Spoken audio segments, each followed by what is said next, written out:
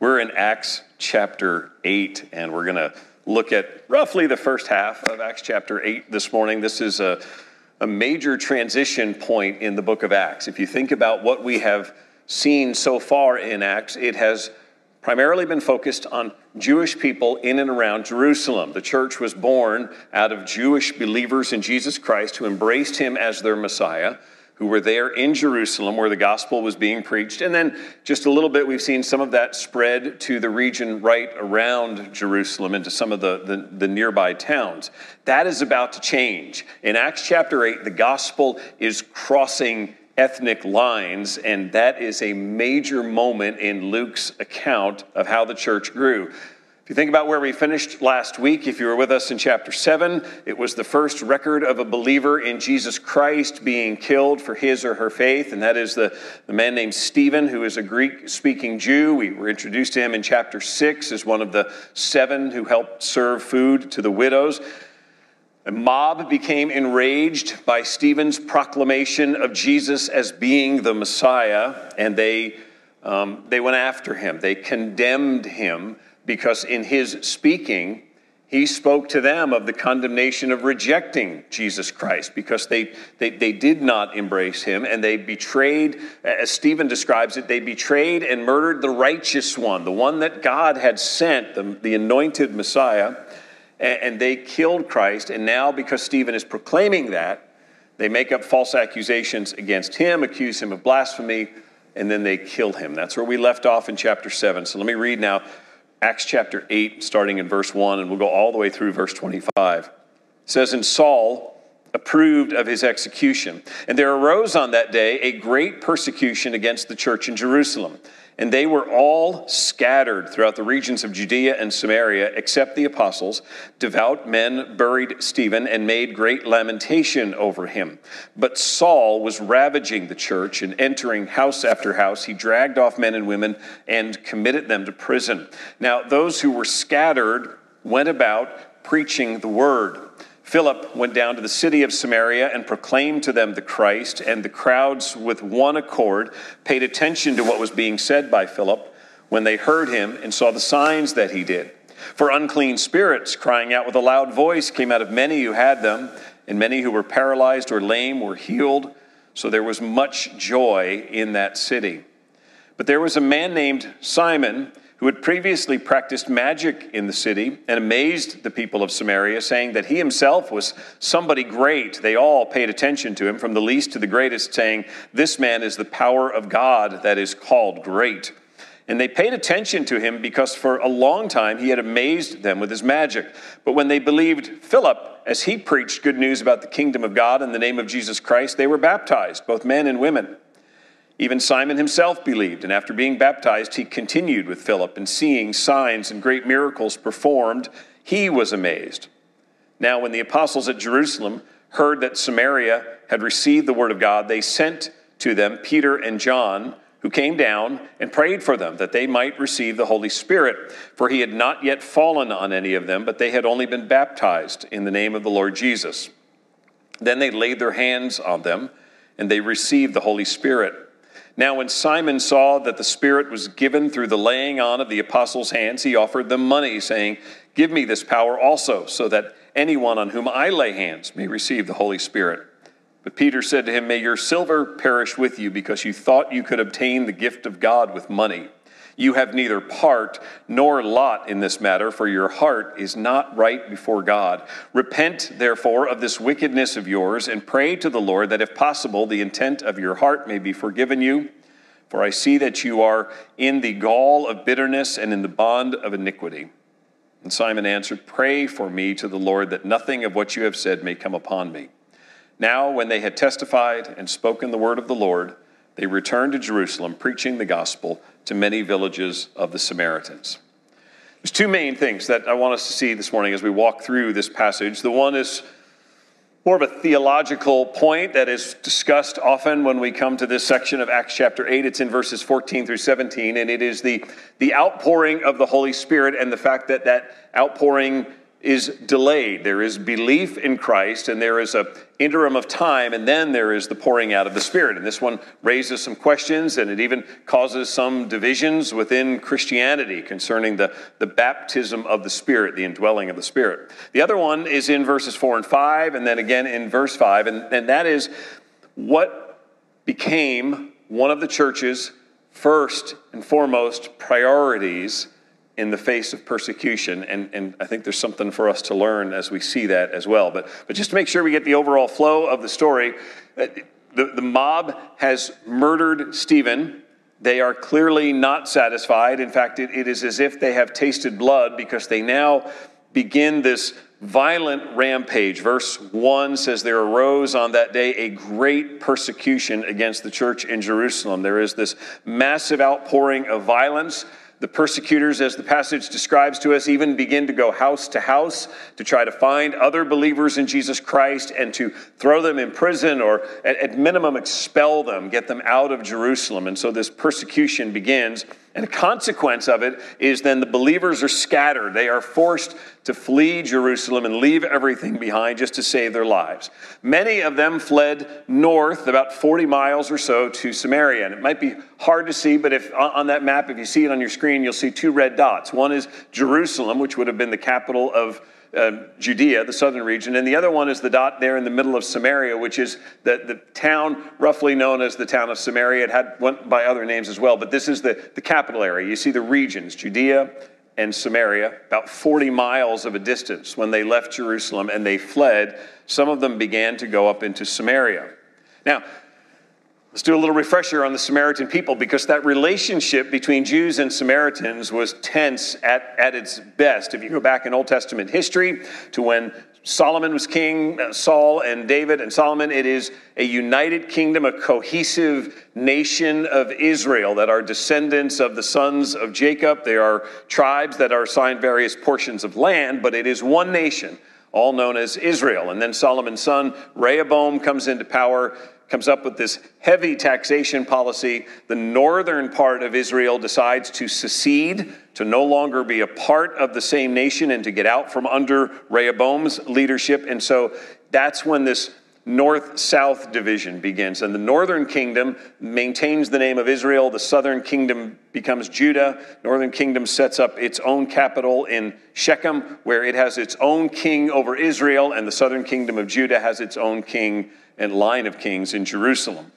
Eventually, the northern kingdom is taken out by an enemy army. The Assyrians come in 722 BC, and they not only displace the people, they not only take over the land, but their tactic was to repopulate a land. They overcame a number of nations, Israel being one of them, and they would take the population from that nation and move it geographically to someplace else, and essentially mix people up so that languages and cultures would be mixed up, and that would ultimately weaken the people. They wouldn't be strong, cohesive nations anymore. They would be all multi-ethnic groups who were just trying to learn each other's language and figure out how to work together. And so the land in the northern part that was once Jewish, that was once under the banner of Israel, is now a land of mixed race people who no longer have any necessary ties to Judaism. A couple centuries later, the southern kingdom of Judah goes through the same experience of being taken into captivity, but they were allowed to come back. They were allowed to repopulate Judah. Even though the land had been left desolate for decades, they ultimately were allowed to return. And so by about the 4th century BC, you have what then, instead of Israel and Judah, now is Samaria and Judea. You have got these two different areas, two different ethnic groups. Judea is the southern region, focused on Jerusalem, largely following the traditions of the Old Testament and traditional Jewish beliefs in worship and practice. Samaria is to the north. They built their own temple on Mount Gerizim. They have their own beliefs, sort of a syncretism of some of Judaism mixed in with other beliefs, their own expectations of a Messiah. The Samaritans also understand that they are looked down upon by the Jews. They are looked at with disdain. They are not particularly fond of the Jewish people either, but they understand that from the Jewish mind, the Samaritans have no claim on the Jewish Messiah, that they are people who have nothing to do with them as far as the Jews are concerned in Jerusalem. And so to put it mildly, by the time the church is born, at the time of Christ, there is great tension between Judea and Samaria, between the Jews and the Samaritans. That's what makes this story all the more remarkable, is that Philip, in fleeing, Philip we were introduced to him in chapter 6. He's one of the seven, one of the Hellenistic Jews who were taking part in providing for the widows and providing food for the widows. Philip, as he flees, now with other believers, fans out into Samaria and begins to proclaim the gospel.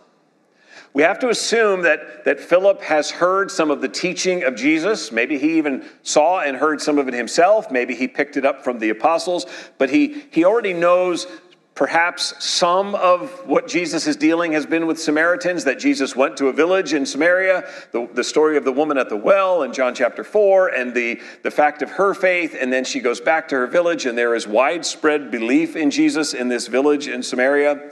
The fact that Jesus uses a Samaritan to illustrate one of the greatest stories we think of in the life of Jesus Christ in Luke chapter 10, when he's asked the question of what it means to love your neighbor, what that looks like, and he uses what we call the story of the Good Samaritan, somebody who the Jews would have considered an opponent, somebody they were probably hostile to, is now used as the model of what it means to love neighbor. So culturally, it seems entirely radical for Philip to go proclaiming Christ in Samaria, but by God's design, this is entirely in keeping with his plan. This is what Jesus did. This is what Jesus forecast. And in fact, if you think back to the very beginning of the book of Acts, and the commission to the church, Acts 1:8, is that you are to be witnesses of mine when you receive the Holy Spirit. When the power of the Spirit comes upon you, you will be my witnesses in Jerusalem, the city, in Judea, the region, and then in all of Samaria and to the ends of the earth.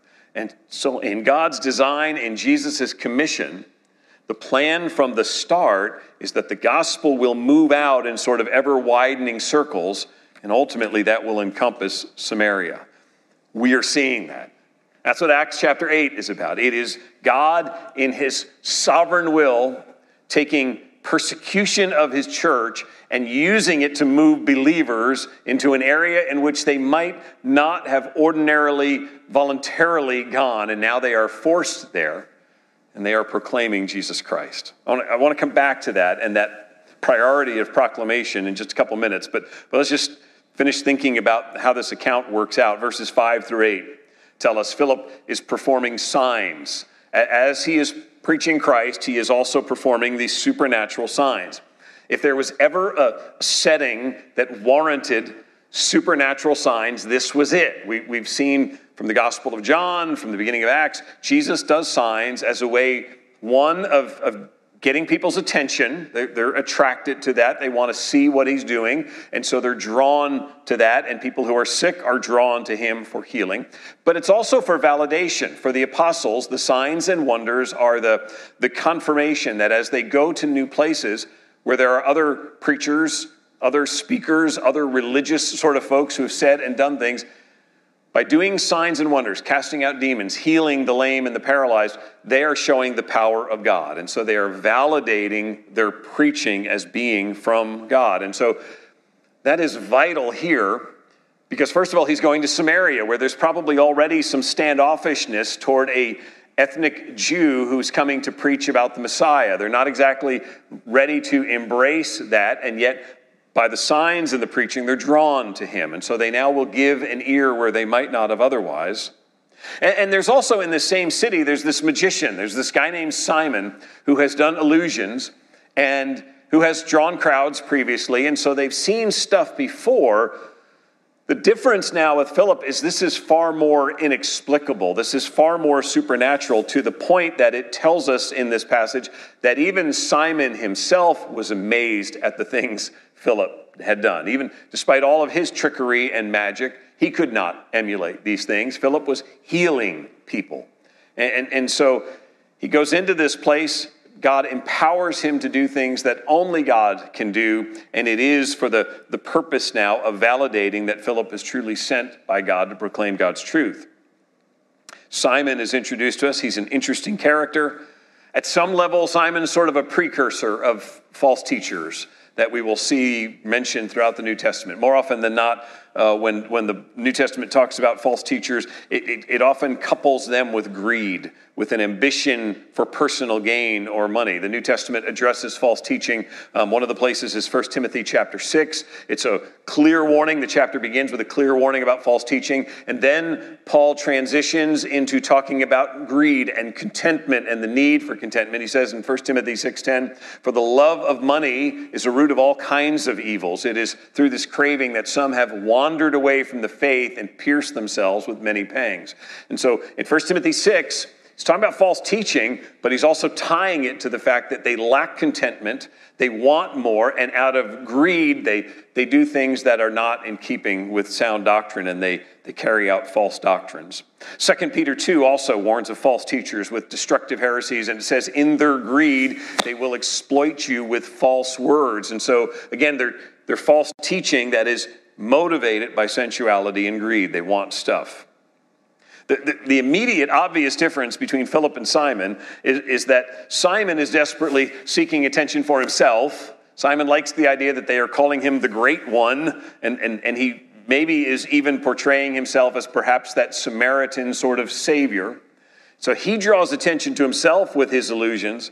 Philip is drawing attention to Jesus Christ and the kingdom of God. Philip is all about pointing this back to God, not to self. He wants them to hear the good news of Jesus Christ. Yes, it's important that they see these signs and they verify this is of God. It's more important, though, that they hear and believe about Jesus, and they do.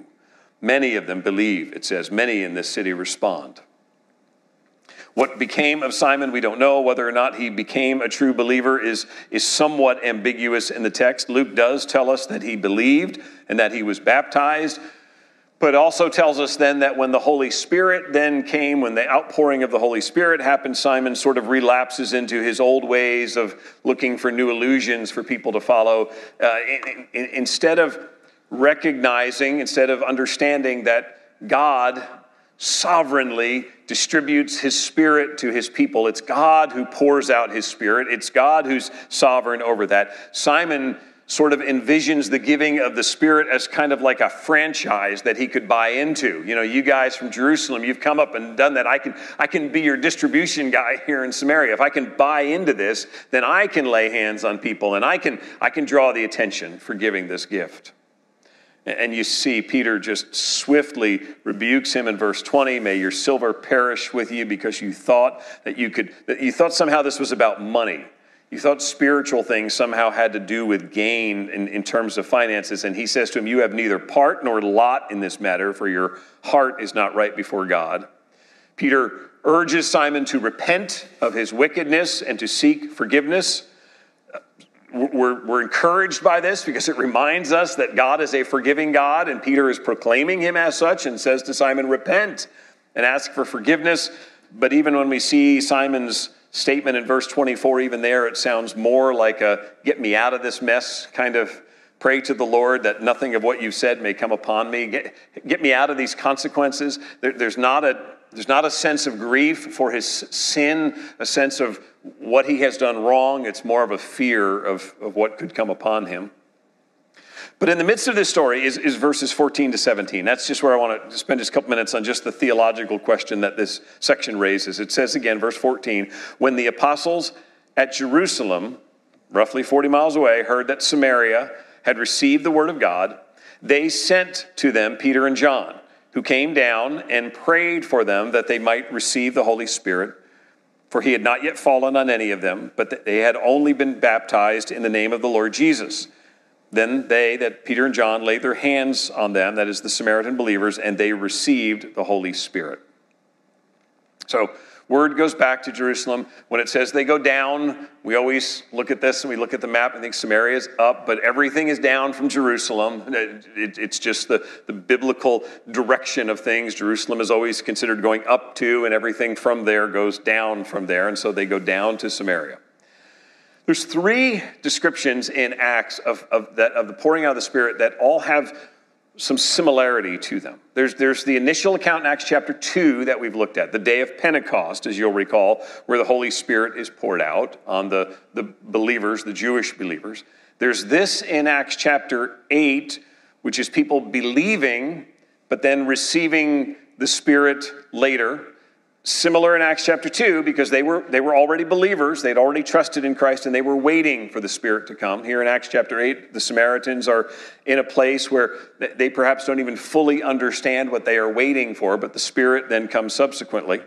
And then in chapter 10, some similarity in the terms of the pouring out is it's Peter in Caesarea, and this is the first conversion, God's first saving of Gentiles.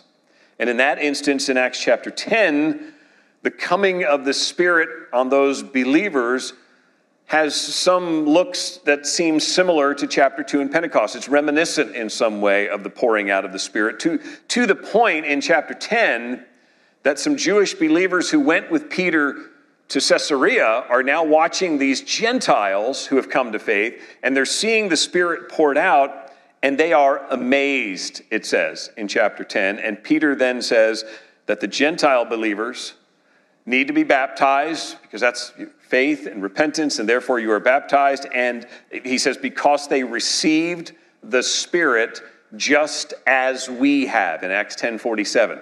The Spirit that has come upon them was the same Spirit who came upon us. The point is, each one of these accounts of the coming of the Holy Spirit are sort of a first in class, a first in category, if you will. It is first the Holy Spirit coming upon Jewish believers. And that's new because it's now the Spirit, God's Spirit, coming into and dwelling in and empowering people. And so these Jewish believers have followed Jesus. They have been commissioned by Jesus. He has ascended into heaven, and they are waiting in Jerusalem. And then on Pentecost, the Spirit comes in power and comes upon them. And then you have in Acts 8, the Samaritans, and finally the Gentiles. It's hard for us to fully grasp how dramatic, how shocking each of these are. The first, the coming of the Spirit at Pentecost, the tongues of fire and the rushing of the wind and the ability to speak in languages was all intended to display that Jesus Christ, who has ascended, is now with you and in you, and his power is now working through you. This coming of this Spirit that is altogether new for the people of God in the sense of now coming and indwelling them forevermore, it is done in a dramatic way to help them see that and to convey the fullness of the Spirit.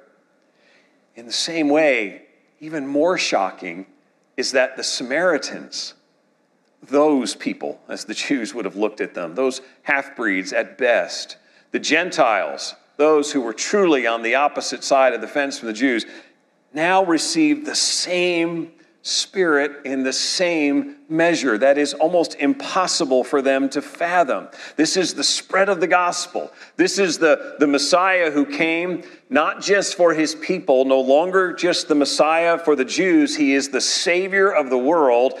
And so what we're seeing here is how all who believe in him now receive the Spirit. And so in each of these scenes, one of the consistent threads is Peter. In Acts 2, in Acts 8, Acts 10, he has this leading role amongst the apostles. And what each of these scenes makes clear is that Peter is there to witness the gospel crossing ethnic lines. It is the gospel moving into a new place and a new people, first to the Samaritans, then to the Gentiles. God is determined to make it clear to his people that these two people groups, Samaritans, Gentiles, when we get to that in Acts chapter 10, are not second-class citizens in the kingdom of God. They are not just those who have sort of been added in and always maintain sort of a secondary status. They are given the fullness of the Spirit, and they are joined with their Jewish brethren into the body of Christ. The outpouring of the Spirit in Samaria does not happen at the instance of conversion because God intentionally delays it so that Peter and John, who are in Jerusalem, could go and witness it. We should just note, it told us early in this persecution that the apostles remained in Jerusalem. It doesn't say specifically why they did. We would presume it's one of maybe two reasons or a combination of both. One is that they were sort of high profile, very much as we've seen that the Jewish council, the religious leaders, wouldn't get too strong in their persecution of guys like Peter and John because they understood that they would be seen and they were known in the community. So they might have had some sort of insulation in all of this by virtue of their standing. And the other thing that we can presume is this outbreak of persecution has started primarily amongst the Hellenist Jews, and we talked about them early on in chapter 6, those who had moved back into the area or from lands elsewhere. And so it seems to be, at least initially, a largely persecution against more of the Hellenistic Jews, although it certainly will cross all sorts of lines. The point being, though, Philip's gone to Samaria, preached the gospel, people believe, word is sent back to Jerusalem, and Peter and John are then sent to Samaria to see this. They are going there to see God's saving work so that there is no second guessing it. That's why it's Peter who goes to Caesarea in Acts chapter 10, so that there's no question that the gospel has now been embraced by Gentiles. It needed to be made clear once and for all that there could be no ethnic dividing walls in the body of Christ. And that's the clarity with which God does this work of the Spirit, is to make it clear that we all come on the same basis, sinners desperately in need of grace, needing to believe in Jesus Christ for the forgiveness of our sins. We are saved by the same Spirit. We are indwelt by the fullness of the same Spirit. That is what happens at Pentecost. It is now what we're seeing in chapter 8, and then we'll see it with the Gentiles in chapter 10. So Acts 8 is not trying to teach as doctrine that here is the normal pattern, that you believe in Jesus Christ, and then there's sort of this interim period where you don't have the fullness of the Spirit and you wait to receive it, and then the Spirit finally, someone lays hands on you, or you earnestly seek it or something, and then you get the Spirit. Just as Acts 2 was not trying to establish that sort of pattern. These are unique, somewhat shocking, transitional moments in the early life of the church. This is to instruct about the coming of the Spirit, and now to show the coming of the Spirit to other ethnic groups. And so the sort of second blessing theology, as it's often known amongst many charismatics, wants to try to make this the norm for believers of all time, that you repent, you believe, and then you go into a period of earnestly seeking, desiring the Spirit, and then hopefully you're baptized in the Spirit, and then you show some evidence, maybe speaking in tongues or something like that. Would submit to you, first of all, there's nothing of that here in the Samaritans. They don't know what they're missing at this point. They're still learning this. There's no seeking or desiring on their part. It is simply that God delays this so that the apostles could see it and the evidence could be there. When we were back in Acts 2, I mentioned to you then, just as a refresher, Romans 8:9, which teaches very clearly about this and the Spirit and the connection of the Spirit with believers, says, you, however, are not in the flesh. It's either you're in the flesh or you're in the Spirit of God. You are not in the flesh, but in the Spirit. If, in fact, the Spirit of God dwells in you, anyone who does not have the Spirit of Christ does not belong to him. Scripture does not envision sort of an interim phase of, I'm a believer, but I don't yet have the Spirit. We receive the Spirit as believers now at the moment of salvation, at that moment of conversion, of regeneration, is the work of the Spirit. And so there's no instruction here in Acts that says this is what you got to do and this is how you have to wait. The Spirit was visibly poured out on Pentecost to show the life-changing power and presence of the Spirit of God, and now to the Samaritans in a way to show the apostles that what you're seeing here is what you saw at Pentecost. Same thing. The Spirit was poured out in such a way that the apostles could give witness to it and could know that these Samaritan believers were genuine believers who were genuine brothers and sisters in Christ who all partook of the same Spirit. Paul, years later, writes to the Corinthians in 1 Corinthians. 1 Corinthians is a letter written to a church that's in all sorts of trouble. They're dealing with all kinds of sin and immaturity and struggling. There's new believers, there's young believers, and yet in 1 Corinthians 12:13, Paul says, for in one Spirit we were all baptized into one body, Jews, Greeks, slave, free, and all were made to drink of one Spirit. Again, just to reemphasize the point, what Scripture teaches is that it is at regeneration, at salvation, that we receive the fullness of the Spirit. Paul did not say, the reason some of you guys are struggling with this immaturity and this sin is because you're still waiting for the Spirit. He said, you all were baptized into one body. You all have drank of the same Spirit. We as a body have received the fullness of the Holy Spirit. All right, one last thing I just want to make sure that we see in this passage before we leave this part of Acts chapter 8. You need to put this in context. We've talked some theological stuff and some Simon and magic and signs and wonders and all that stuff, and I just want to remind you again to frame what we're reading here in the context of how this chapter opened. At the start of this chapter, a kind, gracious, wise, honorable, humble servant of Jesus Christ. What little we've been told about Stephen has told us even his countenance was appealing to people around. There was just something about this guy that showed the Spirit, that showed wisdom, that showed integrity, that showed kindness. And this chapter opens with him having been brutally executed. And verse 2 describing that devout men who are overwhelmed with sadness are burying him. Verse 2 says, devout men buried Stephen and made great lamentation over him. They are openly grieving and weeping. They are appalled at what has happened to him. And I would point out to you that word devout does not demand that we translate that as believers in Jesus Christ. The word devout is just the idea of faithful people. So this could well also be other Jews who had not yet come to faith in Christ, but who had worshiped in synagogue with Stephen and had known Stephen for a long time, and who were just as shocked and appalled by what they had witnessed, that this mob had taken over and falsely accused Stephen, came up with false charges and claimed blasphemy, and in a rage destroyed his life. And here's a guy who is exceptionally likable, who's merely appealing to people to believe in Jesus. Stephen loved God and he loved people, and yet they schemed and lied in order to claim that he did something he did not do. And when they could bear his preaching no more, they grabbed him violently and took him outside the city and murdered him.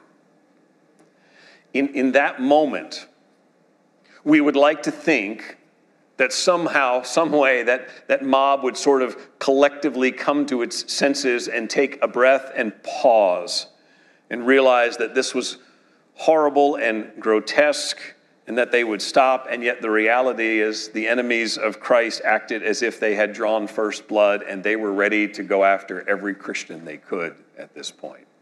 Because what Stephen said stood for all of them, and now they wanted to destroy Christians, people who had done nothing wrong. The word persecute means to pursue with hostility. The aim is to do violence. It is to hurt, to harm. It is to, at minimum, force to flee. It is to chase something like an animal to get rid of it so that it can never come around again. When it says that those early believers were scattered, same word that's used in the agricultural setting of a farmer and seed, just scattering, tossing the seed out. And that's the picture. Suddenly, this Christian community has known the threat was there, and now it is hit. They are now a hunted and persecuted people. And as this violence erupts, we're seeing one man in particular who's beginning to ascend to sort of a role of leadership. He's introduced to us at the end of chapter 7 as standing by, sort of as a spectator, holding the garments of those who are the outer coats of those who were killing Stephen. And now he's beginning to step forward. Now chapter 8 tells us he approves of this. While some were cringing in shock at what had just happened to Stephen, Saul is nodding his head in approval and is now determined to believe that Stephen deserved to die that way, and in fact, Christianity must be wiped out. That all those who believe like him, all who would preach that Jesus is the Messiah, and that those who murdered Jesus actually turned against God's righteous one, all those who preach this must be stopped and must suffer. And verse 3 says Saul was ravaging the church. That word for ravaging typically has the idea of a wild animal and its prey, just pulling apart the flesh of what it's eating. And in fact, it's a tense to just demonstrate that this is Paul's ongoing mindset at this point. He is in the process in his mind of annihilating the church, destroying the body of those who follow Christ. And he is pursuing them with a vengeance to the point that he is going house to house, actually going into people's homes and trying to find people who would identify with Christ and dragging them out, male or female, mom, dad, whatever it is, dragging them out and throwing them into prison in order to persecute them. He is destroying homes, all for the pursuit of ending the gospel. That's what came upon the church. That's what's going on when Acts 8 begins. Sudden, painful, terrible outburst of unjust violence that forces people to leave everything and flee for their lives. And then verse 4 says, now those who were scattered went about preaching, that is, proclaiming the good news.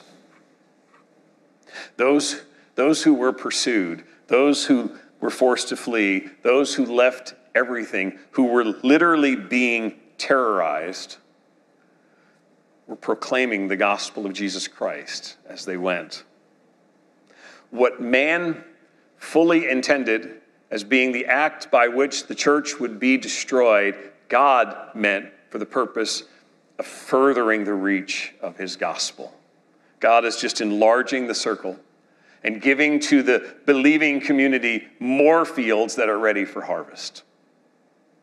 This whole section is bookended by verse 25, where Luke concludes and says, now when they had testified and spoken the word of the Lord, this would be now Peter and John, they returned to Jerusalem, preaching the gospel to many villages of the Samaritans. And so the gospel just continues to spread. That word that is translated as preaching in verse 4, verse 25, preaching is a fine translation of it. It has the idea of proclaiming good news. Speaking good news is literally what it is. It's a different word from 2 Timothy 4 when Paul says, preach the word, keruso, proclaim the word, preach the word. And I say all that just to make the point that when we see that word preach, there's a temptation sometimes to say that that's the pulpit, that's the pastoral work, that's the elders, that's the preaching. That's not what the word means. It is speaking of Philip and others who were proclaiming good news, who were spreading good news. And so here in Acts, Luke is telling us that the believers who were being hunted down were taking the opportunity to speak, to testify, to proclaim, to tell others the good news about Jesus Christ. That becomes priority number one for them. As they are running for their lives, they are still speaking about Christ. Their response to tragedy and suffering and violence and injustice is to call people to repent and believe. If you think back to chapter 4, when the threat of persecution first started to look serious, Peter and John called before the religious council, and they're told, you either shut up or we're going to make life really hard on you. And if you remember in Acts chapter 4, the apostles gather together and the body gathers, and it says they gathered together as one in prayer. And in Acts 4:29, God, grant to your servants to continue to speak your word with all boldness.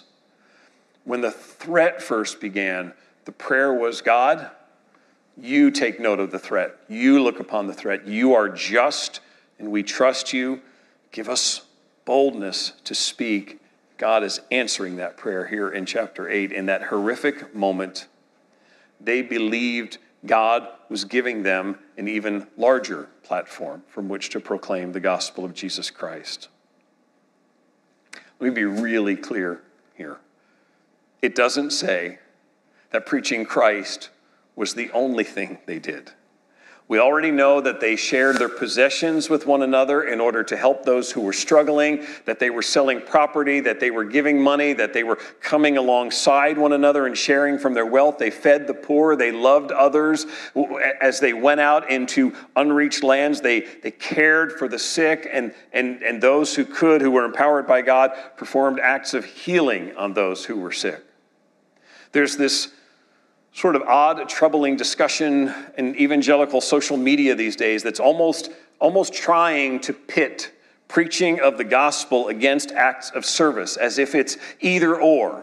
We're either going to do one or the other, as if we're only capable of either preaching the gospel or speaking up for justice.